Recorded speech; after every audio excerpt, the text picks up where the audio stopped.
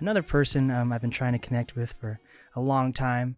We run into each other consistently, and I'm happy we were able to finally lock this down. Over the past year or so, she's started her own solo career. Before that, she was in a band called Bear Axe. Yeah. Awesome. She's been featured on KEXP. One of her singles was released through Sub Pop. Also, one of her songs was featured on a Nordstrom's holiday campaign. She's been going on tour as a solo artist lately, which is super exciting. She just has a lot of buzz around her lately. It's my pleasure to introduce Shayna Shepherd. Hello. Hell yeah. I'm loving the hair, by the way. Thank you. Thank I mean, it's nothing like yours yet. You got that curl pattern on lock. Yeah, but I'm mixed. Are you mixed? No. Yeah, see, that's why. I'm the African Islander. Yeah. See, I'm black and Italian, so I think that's why. Oh, okay. You know what I mean? Word. Yeah, I like your hair though. It's dope. Thank you. We need to. There's not enough afros and there's not enough black people to go to start out with in Seattle. Call it out. You could change that up a little bit. You're right. From my understanding, you're originally from. I also listen to a lot of your podcasts, so, but you've said before you don't like going into your background, but I feel like my first episodes, I've been using this joke a lot lately. It's kind of like speed dating, a lot of people I know are kind of out of state at this point, so a lot of my guests have turned into like friends, and also I feel like the audience wants to know about people's backgrounds. So unfortunately, we're gonna have to cover a little bit about your background for the people for the people that don't know you. From an article though, it says that you were born and raised in Tacoma. Is that a fact? That's factual. Okay, and how long did you live in Tacoma when you were born and raised? I was flipping between New York City and Tacoma my whole life. Wow. So, I mean, it's like a hard thing. I feel like it's like unpacking a lot of every time I get asked that question over the years, I've been unpacking trauma in my music, which is why I'm there. Mm-hmm. But also it makes it hard to like revisit things that feel so incomplete for me. Like these questions I felt like a wanderer for a long time is the case as a child, so that idea of home is something I've been circling in music. And so I feel like weird being like, I'm from, and that's kind of why I moved here. I moved to Seattle. That's kind of why I moved to Seattle, is because I was like, this feels like this land of opportunity where I could really start over and really like build whatever home means for me as a person, not just like in work or music or career, just like for me as a person. And so I've just been repping Seattle tough because of that. But do you think it's more easy to start over as a person in Seattle versus like as an artist? I mean, no, it's all about when the lesson comes to you in your life. I wouldn't say that Seattle geographically was easy for any Black girl to live in. So what about New York? Is that like, I've been to New York, but I never really, when I was there, I never really thought about diversity. I guess there's probably diversity. It's a busy ass city, but like, do you feel, you're saying that you're Seattle based now, but from Tacoma to New York, do you think you felt more at home in one place than another due to like diversity? Well, in New York, I was like, I mean, my family is very religious, and I didn't really experience any cultural identity outside of my home and my church at all growing up. Yeah. Like I was like going to school and at home, or going to church and at church and going to sleep. And so, you know, I have like so many friends like from high school that when I started having friends, because Wow. I didn't have any for a while. But in high school in Tacoma, I'll be your friend. Oh. thanks. Yeah, let's go. Just like being able to like rep the streets, rep the community, know the spots. Like I don't have that experience growing up. That's Right. just anywhere, just because of the way that I was raised. So you're raised in your religion in New York as well? yeah, That's crazy. That's like so you were in a bubble in either place though. That's just floating. wow. Yeah. That's wow. I feel like that's interesting, because I feel like whenever I've moved, not saying I've moved a lot, I feel like it's just a total different experience. But to move somewhere and it be the same experience, that's kind of right. Well, I mean, not the same, just bigger, louder. Everybody's saying this place is scary on both sides. And then, you know, on the Tacoma side, there was more focus on community at church, like for sure. Like my parents were very into our church community, like the force of that. Like these have to be your people. Yeah. These have to be your friends. That was kind of like wait a second though. So did you go to like church camps and stuff growing up? No, just at the church. Okay. No, we were poor. We didn't go to no camp. We were Right. poor. Interesting. So are you still religious? I'm fundamentally faithful, I'd say. What does that mean? Like you believe in God? Is that? I do believe in God. Oh, yeah. Got it. So, but Barracks, would that be considered like Satan music to your church or no? No, I think that like...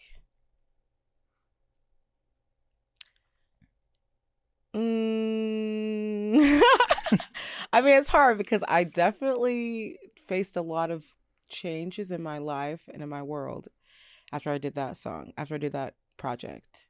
Because all of a sudden I was definitely, my parents, my family, they had to adapt and reap the repercussions of me doing that project. And so that was a hard transition for me. But I'd say it's more like, you know, that was maybe the Pablo record, and College Dropout would be my like coming into music. And then now I'm working on Yay, you know what I mean? It's just like it's process of like what like current Yay, like White Lives Matter Yay, like what he just did yesterday. God. No, whoa. Not Yay. I'm talking about the record. Oh, because but I also that's his albums also. I say it's like a direct like image of who he is in that current moment. Yeah, so absolutely. Like that Bipolar album, what was it called? I Love Being Bipolar. That was him like really talking about mental health, right. And the album was all over the place. And then was that called Yay though, or was the like Colorado cover, was that called Yay? Yeah, what it's called Yay. But it says I Love Being Bipolar on the cover. Yeah, got it. Yeah. But currently like him as like the entity of Yay. Did you see what he did yesterday? Did I miss something? He did like a Balenciaga fashion show. Oh no, walk, I saw that. And he said like, "Oh, White Lives Matter," and then he was going in about how Black Lives. I think he was talking about the organization. He's just such a. It's so, in my opinion, like he has so much to say, but he's such a bad vessel for like. Ooh, that's interesting. Any serious topic, like he just is so bad at like. Right, I think that. Well, that's the thing. Everybody hates Kanye now, and I don't have. I'm just stoic. I'm a stoic, so for me, it's not like bad or good or wrong, right or wrong in a lot of situations. Especially this, it's like this is a person whose art form has been has completely engulfed his entire life and his existence. That's a lesson. Don't let that happen. That's a good point. Holy shit, I deal with that right now. Right. Figuring out, am I a person or a podcast? You're a person. I guess. Thank you. You have to have balance to everything that we do, or else, you know, you're married to Kim Kardashian. She decides if she wants to have a black husband or a big butt. 5 seconds, you know. Yeah. I judged. I mean, I'm just saying, it's like everybody's in their moment. And if I judge somebody right now, I can change my mind later. It doesn't have to always be the same, you know. Right. I just like to evolve with people, evolve with the time, you know, and these kind of artists like Kanye West who allow a self-centered perspective to sharpen their focus on their craft. they're toxic people. Yeah. Would I want to, like, have a coffee with them? Absolutely, I would, because Yeah. I would like to be there to learn, and then I want to go home. Yeah. 100%. and be in my home with my people. By the way, you did like perfect podcast mic angle. Like most people have to be like, wait, you gotta just do all this. So This is like, I know how mics work. I mean, that's what There we go. Go. Try something On a black level, because there's not a lot of Seattle artists that are black, especially females. Do you ever feel like if you get on like a microphone, whether it's musically or like on an interview, that there's a standard you have to like uphold? Absolutely. Yeah. I represent more than myself. I represent my family's legacy, the legacy of my work, the energy source. Some people celebrate and are super religious, and some people go out and they're like, I'm a witch now, and all that stuff. Everybody has the sources in which they tap into, and my source is fundamentally faithful. Like I said before, it is coming from the lessons and the love that I've had in my life, and an emulation of the people that I respect, and using those pieces as a guide for myself to know who I am and say what I am. And it's going to make me an outlier all the time. But I think that if I was going to come up here and be like, yeah, I'm having a bad day, I'm off, I have a cigarette hanging out of my mouth, I'm super hungover, like eyelash stuck in my face, it's okay to not be okay and have a bad day. But some people can get away with that more than others, because in this environment, people who watch that and watch me do that will not only judge me, definitely won't be judging my art, because they won't care. Most of them are only looking at me anyway because my hair looks like this, my makeup's on point, and like I'm talking consistently warm, docile tones, I suppose. They're not going to care about me. All they're going to do is take an opportunity to break down my sisters. And that's what I think about. Do you think? But not everyone has to think that way, which is kind of. That's not for everybody. That's just who I am. That's how I think. Right, but I feel like, especially being in a city where it's mostly white people, it's something you definitely have to think of more.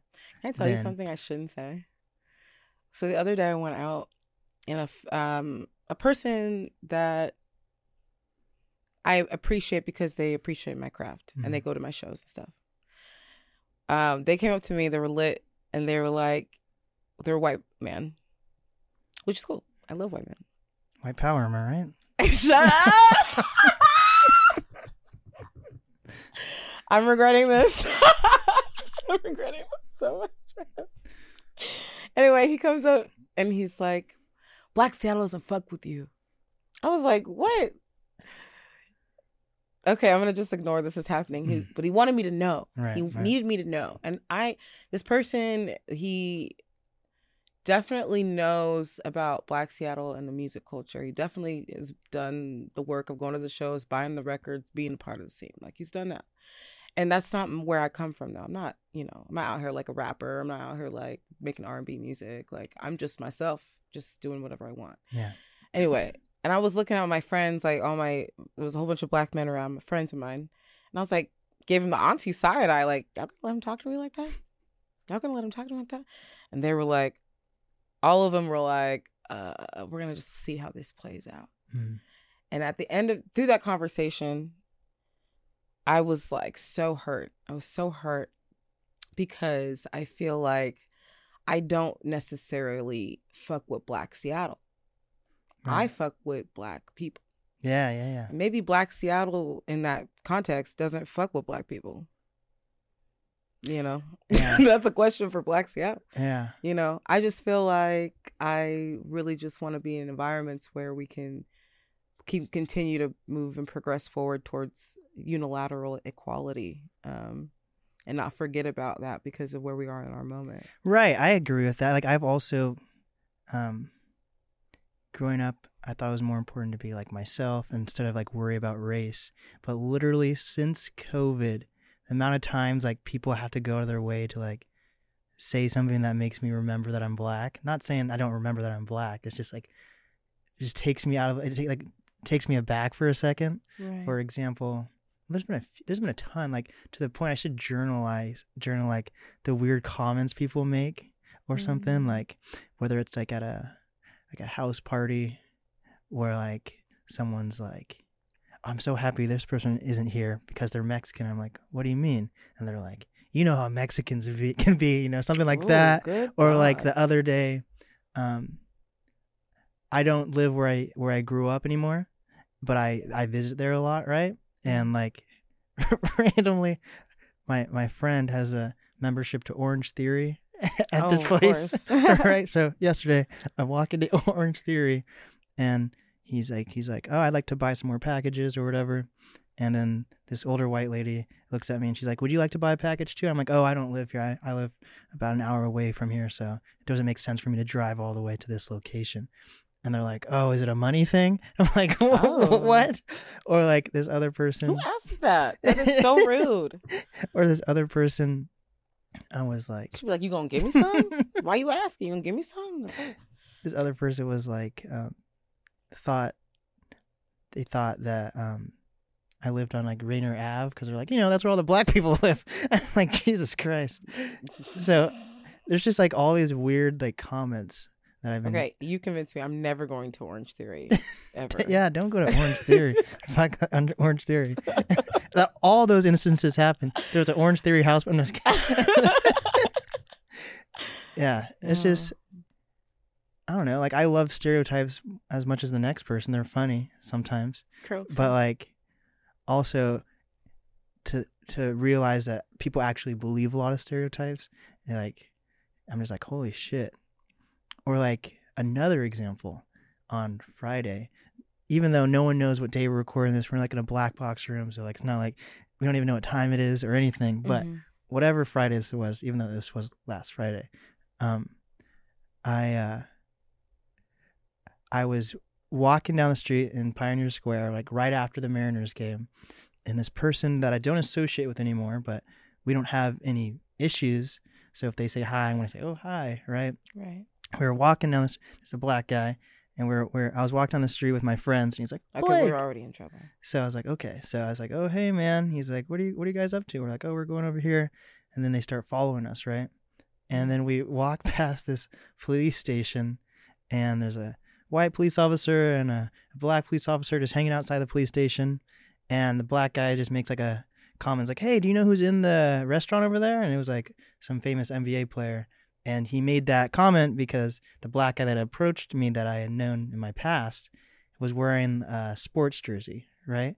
So it was very... But which team was it? It was like a Sonic. It was the Sonics. Okay, well that's... Yeah. So there was nothing, there was no problem whatsoever. Literally, the cop was like, oh, a player that was on the Sonics is in that restaurant over there.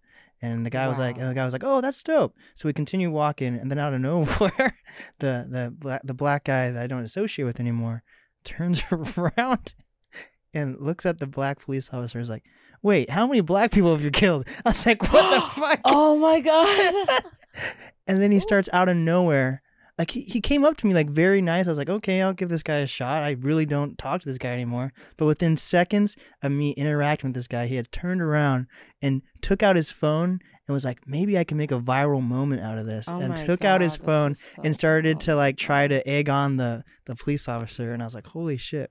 So toxic. I try to like, I do make a lot of race jokes. And I think people see that, which is fine. But like deep down, I really don't care about race. But like amount of times I've been like seeing race being brought up in Seattle lately is just like, well, it's because this city is so white, so very, very, very white, that it's almost like a colonialism kind of movement where they didn't even notice that there were other people. Like they don't, there's like most of the people who are our bosses, our bus drivers, who serve our kids lunch, most of them haven't had an experience where they're the only person of their color in the room. Right. Like in their life. How crazy is that? Yeah. Being a brown person in America, it's like that's never ever your experience unless you're like deep in Atlanta or something. Yeah. You know? And so they're all like, oh my God, you guys, I just saw this thing on the internet. I think there should be like more of a different type of person, maybe. Yeah. And so that's like this thing that we're all having to deal with. It's a traumatic experience for people of color in this region that some white people are like helping to change that. And some people are like, I'm down for the cause, which is all you got to really do. And some of them are not. And so it's like one of those situations where it's like people want to make each other the enemy, but really it's just being able to see where each other are in the progression of dealing with this trauma. That's a traumatic experience for a white person. Yeah. Like, oh, wait, I'm the problem. And my mom's mom was a problem. Like, Yeah. That's a lot, you know? Yeah, but I also want us to be in a place where we can just move forward and be somewhat like, equality. Right. It's just not done. We're just impatient creatures, humans. Yeah. You know? So anyways, you grew up in New York and Tacoma. Are we still doing this? You thought we were going to avoid this? I wasn't avoiding anything. I'm just like, it's so boring to me to talk about. And then you decided to go to music school. Mm-hmm. And was that out of state? At first, no. I went to Central at first. Honestly, I went to music school because I didn't know what else to do. I just, in high school, I was like a burnout that didn't know about drugs and alcohol because I was so religious. A burnout, you said? Like a burnout is like somebody who doesn't really care. You're just like just going through the motions or whatever. Like a square person, or what do you mean? A square, not necessarily. Burnout, I feel like speaks more to motivation. Okay. Like I just wasn't very motivated. Like I did really good in school because I was really blessed with my family and like the support of my sisters and stuff. So I did well in school. It was easy actually. Mm-hmm. But when I left, I mean, the only thing I had ever excelled at was music in school. And so I was like, I guess that's what I'm supposed to do. But I didn't have any money or anything. So I just went to the state school, and just went to a music program and found classical music again. And that was when I started to like think about music again for myself and be passionate about something, was learning about the history behind a lot of classical composers and then finding the anthropological connections between Black composers, Black singers, and then focused on pedagogical connections of like how the human body works and how people's bodies are different, how they can be conditioned in what ways. And so then I was like, okay, I think I'm finding what I want to do.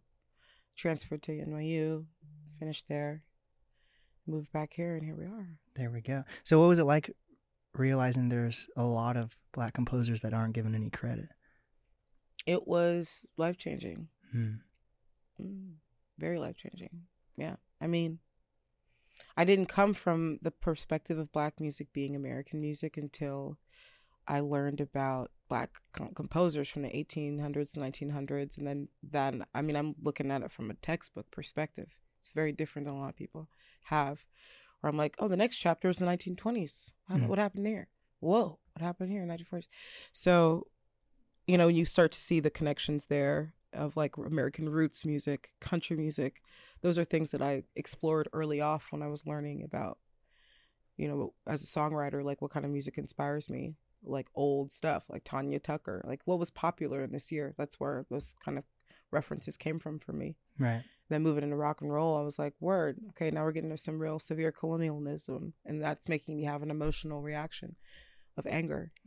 And so I channeled that as a songwriter, just because more so where I was in my life, in my early 20s, was like ready to start doing something with the things I was learning. So is Barracks your first group then, or were you? Yeah. So from going from classical to rock, how did that switch come? Like, do you have any music or anything composed that's classical? Yeah. Before Barracks? Oh, before Barracks? Yeah. Oh, no. I didn't start writing by myself until like the pandemic. Like I never was really writing at all. I was just focused on like singing as an instrument, focused on training my instrument the best that I could. I mean, now I let it all go, slipping, sliding or whatever. But there was a time in my life where I would wake up every day at 6 a.m. and I would start warming up. The most important part of the day was the time that I could go to my voice lesson, and would not drink, would not smoke, would not experience life at all. Actually, if it was going to derail me from my routine of being the best singer I could, but because it was a competitive environment. Right.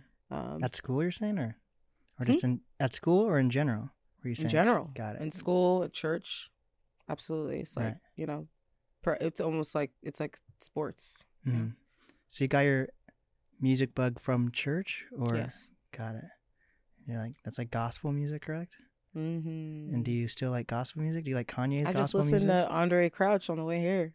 I don't even know who that is. Oh, he's an amazing gospel composer. Incredible. His work from 1982 to 1987. That is the birth of modern day hip hop. That record. Because that record informed Kirk Franklin, who was probably one of the best known crossover gospel artists ever.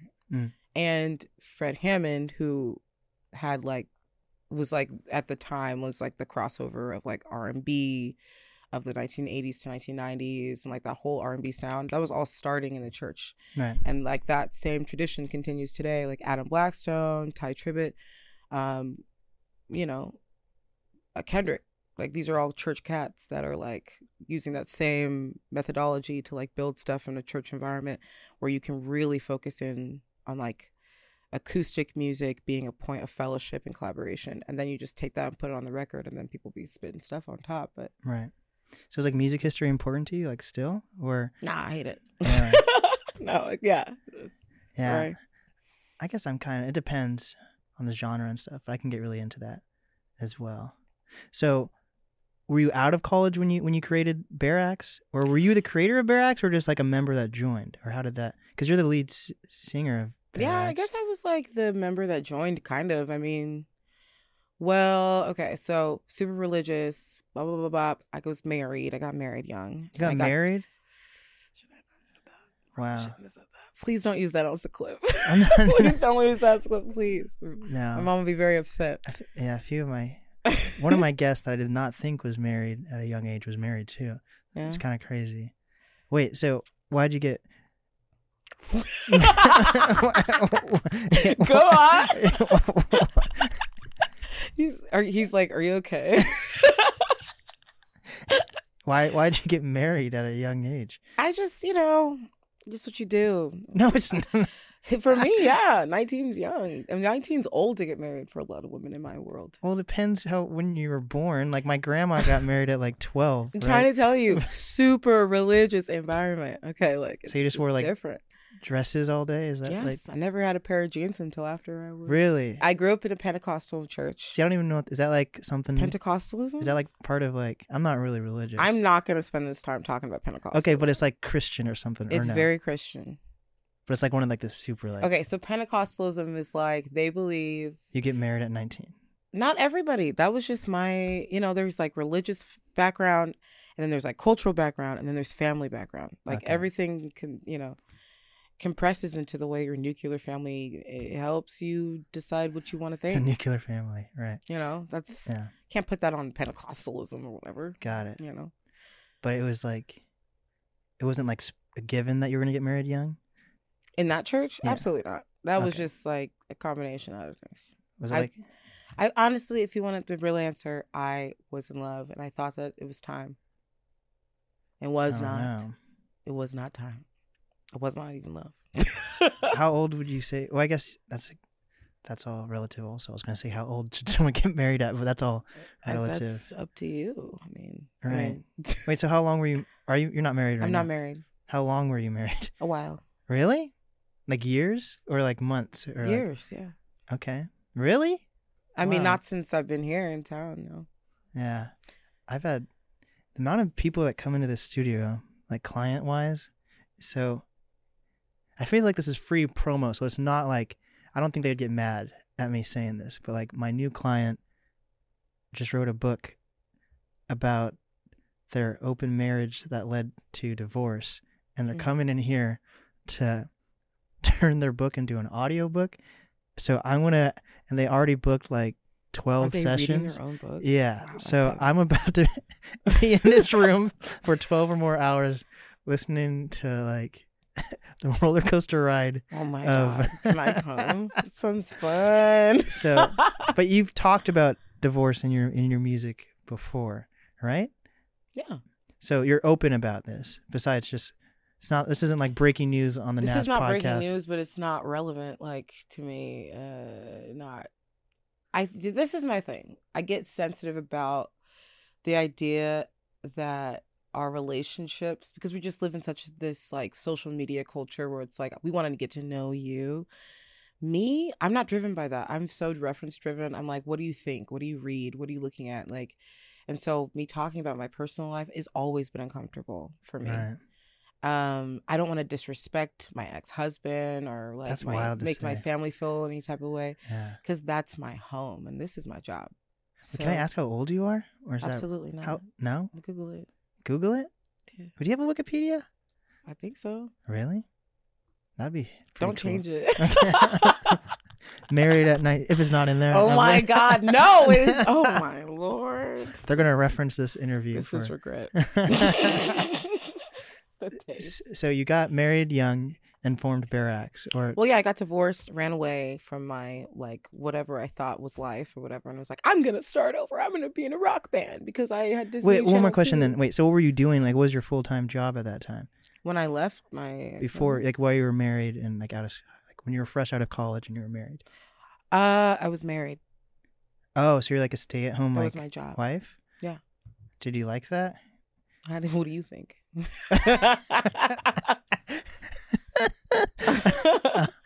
Right. I wouldn't say that. I would like that again. It's not about the circumstance. It was about just the relationship between that person is why I left. Right. And that changes me. It changes people. Yeah. Changes your priorities and what you want to be known for. And so I was like, yeah, I need to be able to say my truth. And I wasn't necessarily trying to become like a well-known, regionally well-known singer. I wasn't trying to do that. I just was trying to make music and have those moments of catharsis. And then it just happened like that. Like I went on Craigslist. Oh wow. It was like looking for stuff like gigs, like just trying to find a jam in town in Seattle, and found some guys who became like my whole life for 3 years after that. And we did Bare Axe, and they were already in this band called Tragic Clam. Oh my God. And they met me and I was like, yeah, let's just do something else. Dang. So you gigged, like, did you go on tour and stuff with Bare Axe, or? Yeah. Okay. So what was that like? Like, how long did it take for you to start getting gigs with this new band? I think it was easy, actually. You know why? Because this town used to, before the pandemic, I can't believe I had to say that.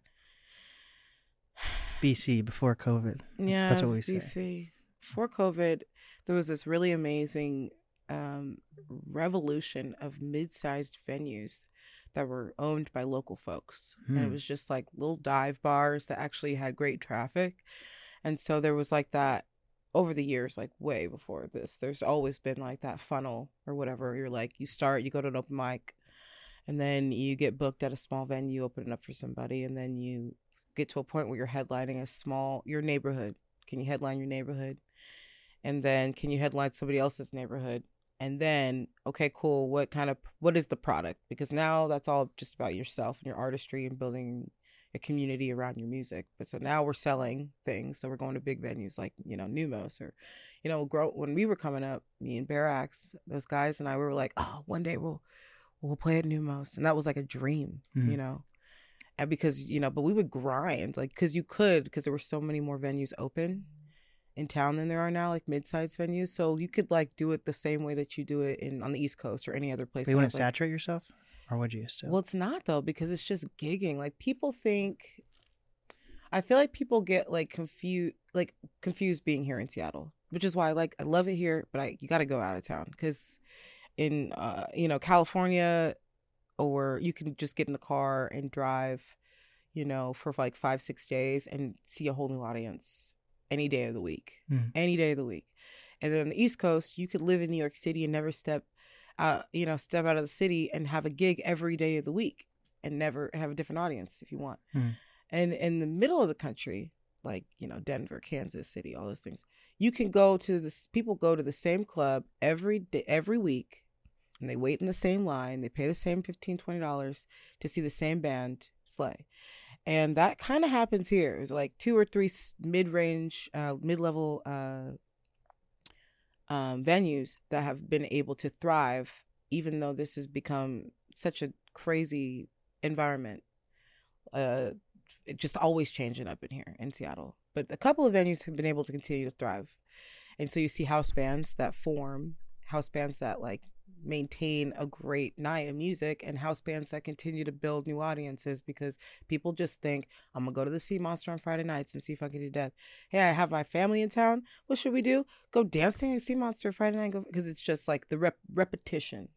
And a lot of these venues, like they're trying to have that. Like one venue I think that's doing really well at that right now is Supernova, where their focus has been just like trying to have be consistently open and have consistent programming, because that builds trust, not just with your demographic / your cultural community, because there's two different things, right, but also with the corporate mindset of like, what am I doing as a company to be a part of the landscape of this area, you know. Anyway, when we were doing that, we could do that. We could go to Tim's Tavern once every 2 weeks, and that small room held maybe 50, 60 people, and that would be full every week. And it only took like 2 or 3 times because we were crazy. I was like getting wasted. I was ripping my clothes off, like a titty's popping out. Matt's jumping up on a table. We're all just drinking brown liquors until 3:00 at night and kicking it with absolutely everybody. And that was just the way that we were living our lives at that time. But then the pandemic happens, right? And it's like, how long you're doing this for 3 years before the pandemic? I mean, not that night every day for 3 years, but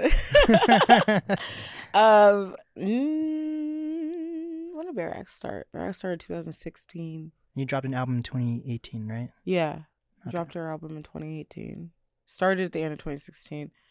And then we ended or paused whatever after in 2020. So really short project, if you think about it. Pretty short. But you guys like all close still or no? Oh, no. No? No. So it was like a bad breakup or something? It wasn't a bad breakup. It was like a Seattle breakup where it's like, I feel like my mom told me I can't hang out with you right now. Oh. The pandemic was wild. I mean, everybody was going through some stuff, myself included, especially myself. Changes and dealing with everything, you know. There was a lot of forgiveness that needed to be handed out to each other before we knew what to do next. Conversations, being able to actually go back and be like, how are you doing? And how were you doing? And like, sorry, I wasn't able to be there for you on multiple points for everybody. So, I don't know. Maybe we'll do something again. Maybe. Look into the camera and say, hey, I miss you. You already know, so. You already know. Do you think people have tried to like brush off their past with like COVID and feel like they can like start anew? Absolutely. Do you think that's healthy or no? I think you always have to have accountability to the way you treat others. Yeah. But you can change your skin. I do it. Listen, I feel like you're coming for me again. No. I will I'll reinvent myself any day of the week if I want to. This is my life. Yeah. The only person I have at the end of the day is me. It's my journey, and that's something I hope for. Jesus Christ. Well, that's more of a different story. Oh. I don't know. We want to get there. I mean, accountability to the self is accountability to the earth. And accountability to the earth is accountability to the creator. So at the end of the day, aliens, right? Do you believe like aliens created Earth and they were like a test project? God is kind of an alien. Well, I don't know, because some people say God's within you, so that means an alien's within you. Maybe. You seen Men in Black? Have you heard Katy Perry's song E.T.? It's like Kanye's like, I'm a probe you. Oh my God, I hate this. You know what I mean? So I guess aliens and God is what you make it. Who is that? God? Who is God? No, Katy Perry. You know. Whoa, what happened? Yeah, what? That's crazy. I wonder what happened to Katy Perry. That's insane. Whoa. What do you mean what happened to her? When is the last time she's like released anything? Who cares? She's probably a mom, I'm guessing. Probably. Yeah. I mean, she probably has some, I don't know. I'm not talking about Katy Perry. Yeah. What do you want? Do you have a favorite meal that your grandma or mom cooks you?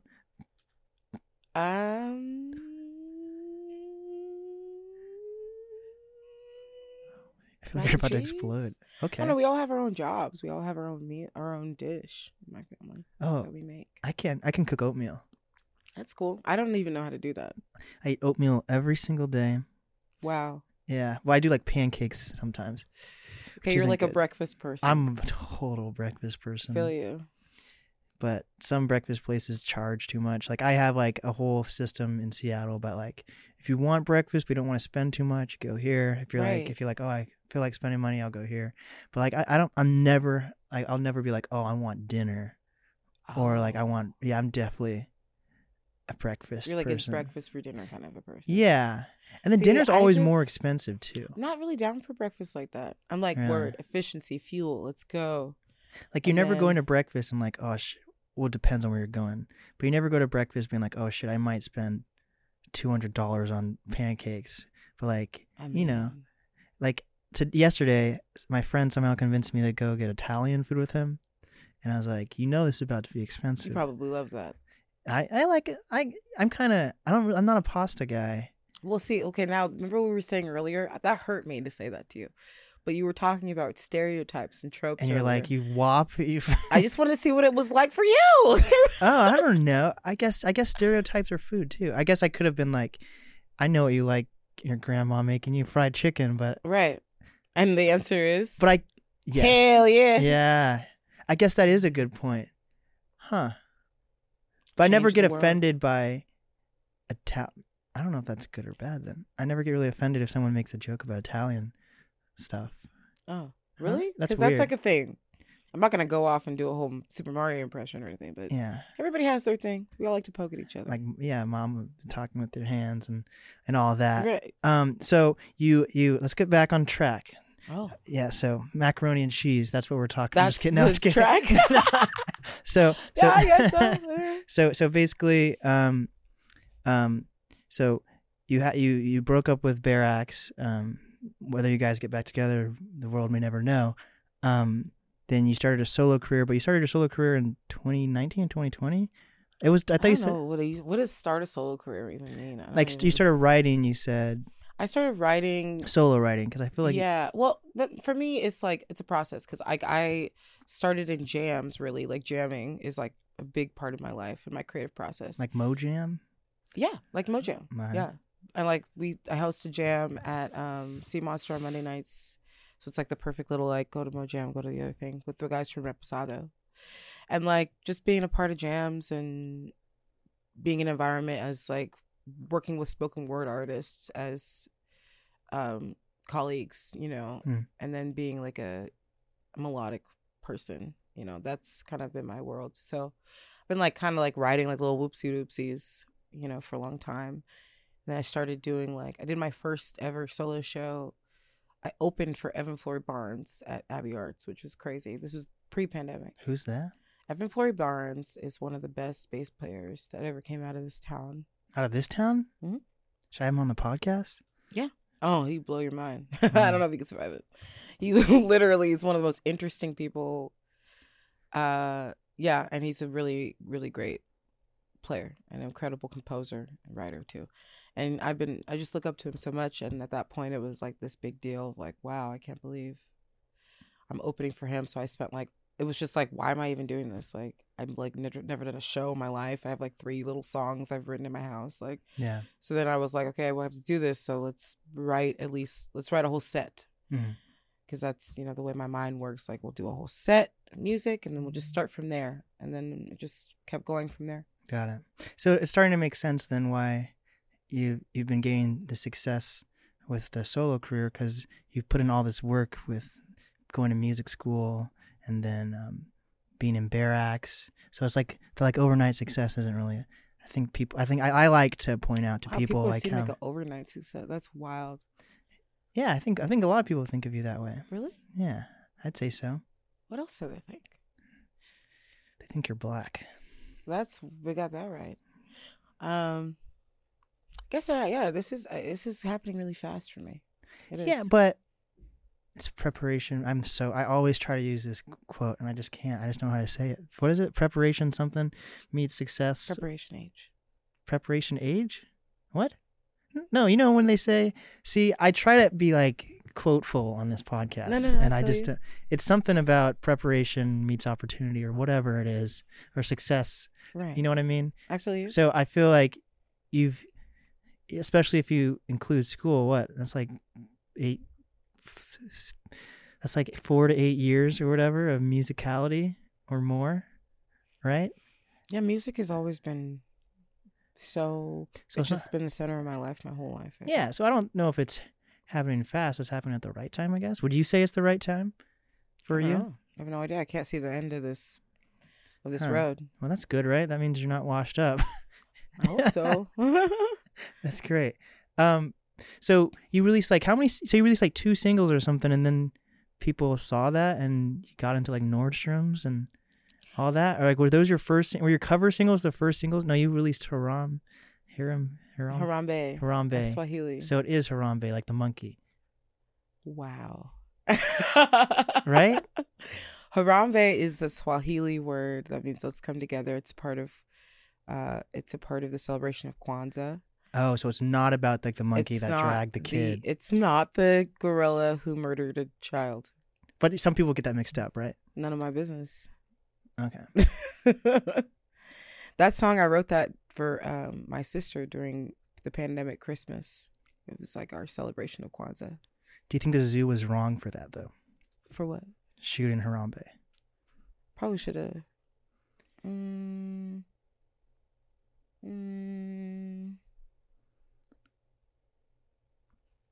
I mean, knock if you buck. So you are Kwanzanian, or Wow. I'm going to bring you a couple books. I'm a Black American. I like to celebrate being a Black American when I can. so Kwanzaa's the one that looks like the menorah, but it has Right. Let me guess how many candles. 6, 9, It's pretty cute. Yeah. 9. Well, listen to the song because you'll find out. Dreidel. No. Kwanzaa. No, not that one. Harambe, the gorilla song. Got it. Oh, no. I have listened to it, but I need to listen to it again. Okay. I mean, it's really bad. It was my first time ever doing production. It's Oh, so you're a good song. producer too? Well, I mean, listen, that was the deep BC or whatever. So, I mean, deep pandemic. So, like, there was no body to work with, and I had this little thing, so I just like wanted to make it. And I really would like to re-record that song for choir. It's designed for choir. Ooh, for that'd be multiple sick. So I'd like to just redo it, maybe like next Christmas or something. That's awesome. So, but you released like probably like 4 singles and like started gaining success pretty Yeah. rapidly with that. And was that just you releasing it out to the world, or do you have like a marketing plan for these songs? Yeah, absolutely. For my first solo release, it was The Virus, and I just like wrote it and produced it with my friend Andrew Jin. We like put a lot of time and work into like the extended version of the song, which is the real version of the song. I don't really I don't know. It's like maybe somebody wants to cut it up and sample just like the regular version or whatever, but other than that, it doesn't really tell a full story without the extension for me. But then he introduced me to Guy Keltner, who's like my homie, real good friend of mine. This is all in the pandemic, people meeting each other for the first time, which was fine. And he was running this label, Freak Out Records. They were trying to do an expansion of their label. And they were like, you want to put this song out on our label? And I was like, sure. And that brought me into like this whole music community of Freak Out folks and like more of a North Seattle vibe of like DIY that Barracks was always on the outskirts of as a rock band. So then, I started I like marketing. I like doing that kind of work. I like focusing my energy on like, okay, cool, this is something special. How do I sell it and not touch what it is? So those are the lessons I've been learning over the past couple of years, and I think me being really like focused on learning those lessons has brought me in spaces where people who are the teachers have helped me get my music out. And I've been work on music every day. Like I know it's just trying to figure out the right time and the right way to share the things that I've been building. It's still a lesson that I'm trying to learn right now. So you've released a single through Sub Pop and Freak Out. But does that mean you're signed to either of those, or are you just Nope. associate with them? And are those either places that you want to be signed to, or how does that even work? I mean, this is like the independent artist stage, and I think that it's important to think about, where do I want to go at the end of the day, you know? Like, I would rather have really great friendships, relationships, and creative collaborations with people who work at those labels, Mm-hmm. continue to learn and grow from each other, than be focused on like an A&R to artist relationship Got it. as long as I can, until I'm at a point where it's like, okay, now I am a brand, you know, like Shabazz Palaces. That's a brand and a man. And I think that particular artist has a good job at separating those things to a point where a label like Sub Pop can support them really well. But at this time, it's like, okay, I made a song, I made a project, like let's sell it. Right. Let's sell it together. Let's sell this product, as opposed to like, okay, cool. Well, if I was ready and had like, you know, like a discography of like 10 records ready to rock, that are like, you know, in the box and can be remixed or mastered by anybody and represent the body of work. 10 of them, like 10 kids, you know, ready to go out into the world. And then I also like really know what I am, who I am, and what I want to do. Mm-hmm. As a visual component. You know, that's not like how your face looks or whatever, but like, how do you want to dress and how do you want to move through the world, and whose team you rock with, you know, what energy do you want to put out in the world? Like, when I'm at that place, then I would love to be like, what's the right label relationship for me to have like a 5 to 7 year situation. Wait, so is your government name Shayna Shepherd? It is such a mistake. Oh my yeah, God. so how do you separate your personal life from your artist life? My bandmates say I am Shayna Shepherd now. Everybody's like, I am Shayna Shepherd. My bandmates are like, but that's got to be difficult if you were just saying you need to understand who you are and what you have to offer as an artist, and then you were saying you have a lot of baggage as a person. So, did I say I had baggage? kind of. You said you're trying to figure out your childhood. No, I said I was. Your what? Then So I you found know out I didn't hear Bag Lady by Erykah Badu until I was like in my mid-20s. So do you know who you are as a person then? Or is that something you're still, I guess you were always figuring that out. But you feel like you have like a happy place where you are right now as like a person. As a person? Yeah. So you don't think it's not too much to add your name as like an artist? Or is that difficult? Like, I think because I started, this is such a new time for me to even answer something like that. yeah.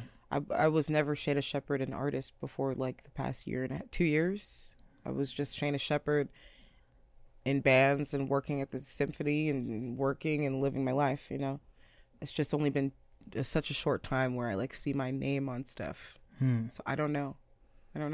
I know who I am though, and unfortunately I feel like I've been pressed to like really focus on who I am every day, more so than other people, because of that component of it being my name. I have to literally just stay at home or focus on make sure that my energy is right when I walk, and really make sure that my relationships and my allegiances and connections are really clear. Because it's like, at the end of the day, these choices are going to follow my name forever. Right. And it was just like, oops. I feel like I run into you across the street from places like all the time. I'm on the move. It's Well, we're pretty scene funny. kids. That's why. Scene kids?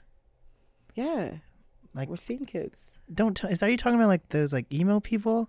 No, not anymore. No, well, kind of. I am not a scene kid. Okay, I feel like a scene kid is like, I seen you in public. no. A scene kid is like, where you at? Like, where's the life? Where's the culture? Like, wanting to be a part of it and like wanting to support it, but also just being cool. Just like, I mean, like music scene kids is what you're saying? I mean, it is music scene, but like, let's be bigger. It's not only music scene. Sometimes Right. it's just the vibe, Yeah. you know? Sometimes it's just the vibe. Okay. And those environments where there's like a lot of energy, like building stuff and like being a part of that, like as like a right, you know? Got it. What time is it? Time to go. Really? Probably. Yeah, I think so. Shit. See, my podcasts go by really fast. Yeah, it was good. we got a few more minutes. Oh. I'd love to have you back on sometime. I'm trying to, whether as just an episode by yourself again, or what I'm also trying to do is start putting people together and like, you know, kind of being more of that, like that host slash mediator in some situations, which I think is pretty cool. You don't really see that often on podcasts. Yeah. So what's next for you, Shayna Shepherd? Next for me, I'm going on the road. I'm going to be opening for Lee Fields. Oh, yeah, I saw that. Vancouver. Yeah, Seattle, Showbox Market, and then Vancouver at the Aladdin Theater. Portland at the Aladdin Theater, and Vancouver at the Commodore Ballroom. And then the next day, I'm flying down to the Bay Area and starting a 20-day tour with Josiah Johnson. Josiah is like one of the founding members of Head and Heart, and he's like a really amazing songwriter. And that's crazy.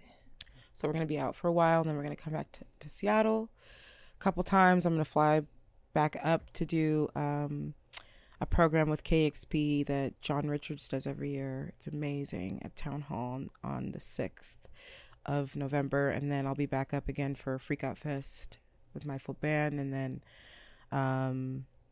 then the year ends, I guess, because I'm going to do the Neptune Theater. I'm headlining at the Neptune with Josiah and Cumulus and Fretland and some amazing pop-up performances by some great friends that, you know, it's just been a dream, like, to have to playing at the Neptune.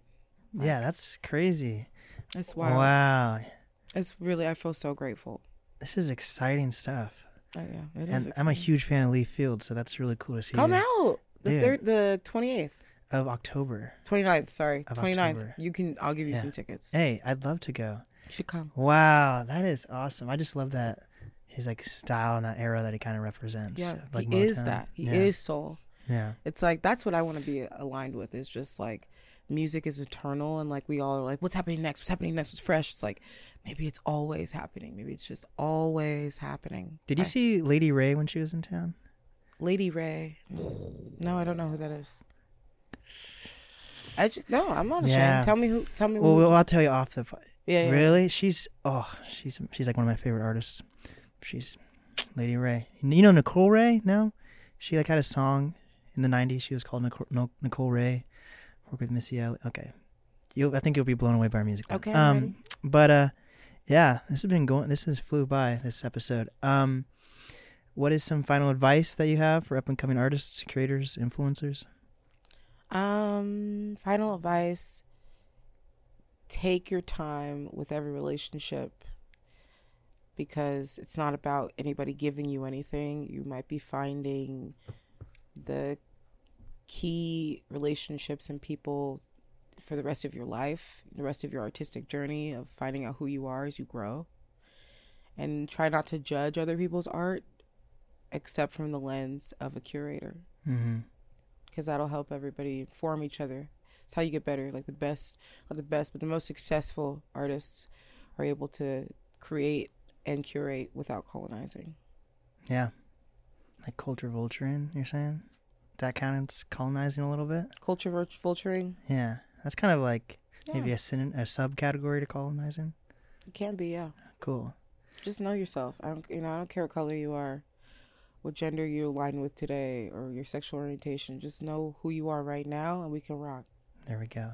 Is this what people do? Yeah. Emo kids. Let's rock. I am not. I'm the farthest. You see, kid! See, kid! I'm the farthest from a scene kid I've ever seen. Okay. Yeah, just kidding. What is the easiest way for people to reach you? Oh, yeah. Instagram, Facebook. No, not Facebook. Sorry. Instagram, Twitter. My website. I have so if you don't hate me right now, because I feel like you would. On my website, I blog so much. I just write about all the things I think all the time. So you can just go ahead and take a look at that, and you just be Seattle about it, not even have to holler at a sister. But I hope that when I put more music out, people will give it a shot. It's definitely a combination of a lot of my references, and I'm still trying to find. I think I'd be farther along if I could find more people who make music like me, and that's why I travel so much, because there are people, Yeah. you know. So I'm just trying to connect the train a little bit. Yeah, I think there's things we can connect on also. Yeah. Yeah, I know a lot of artists that I think would love to work with you and that can offer you stuff as well. So. I would love that. Yeah. I think I just get nervous about, you know, like Yeah. somebody walks up to you and says Black Sailor doesn't fuck with you on the street, and you get a little nervous, you know what I mean? A little bit. You just should have hit him back with white power or something. You know? I mean, Just... it was the day before the post is the thing. So, yeah, this has been the NAST podcast. Well, that's a weird way to say it. This has been the NAST podcast with Shada Shepherd, and we did it.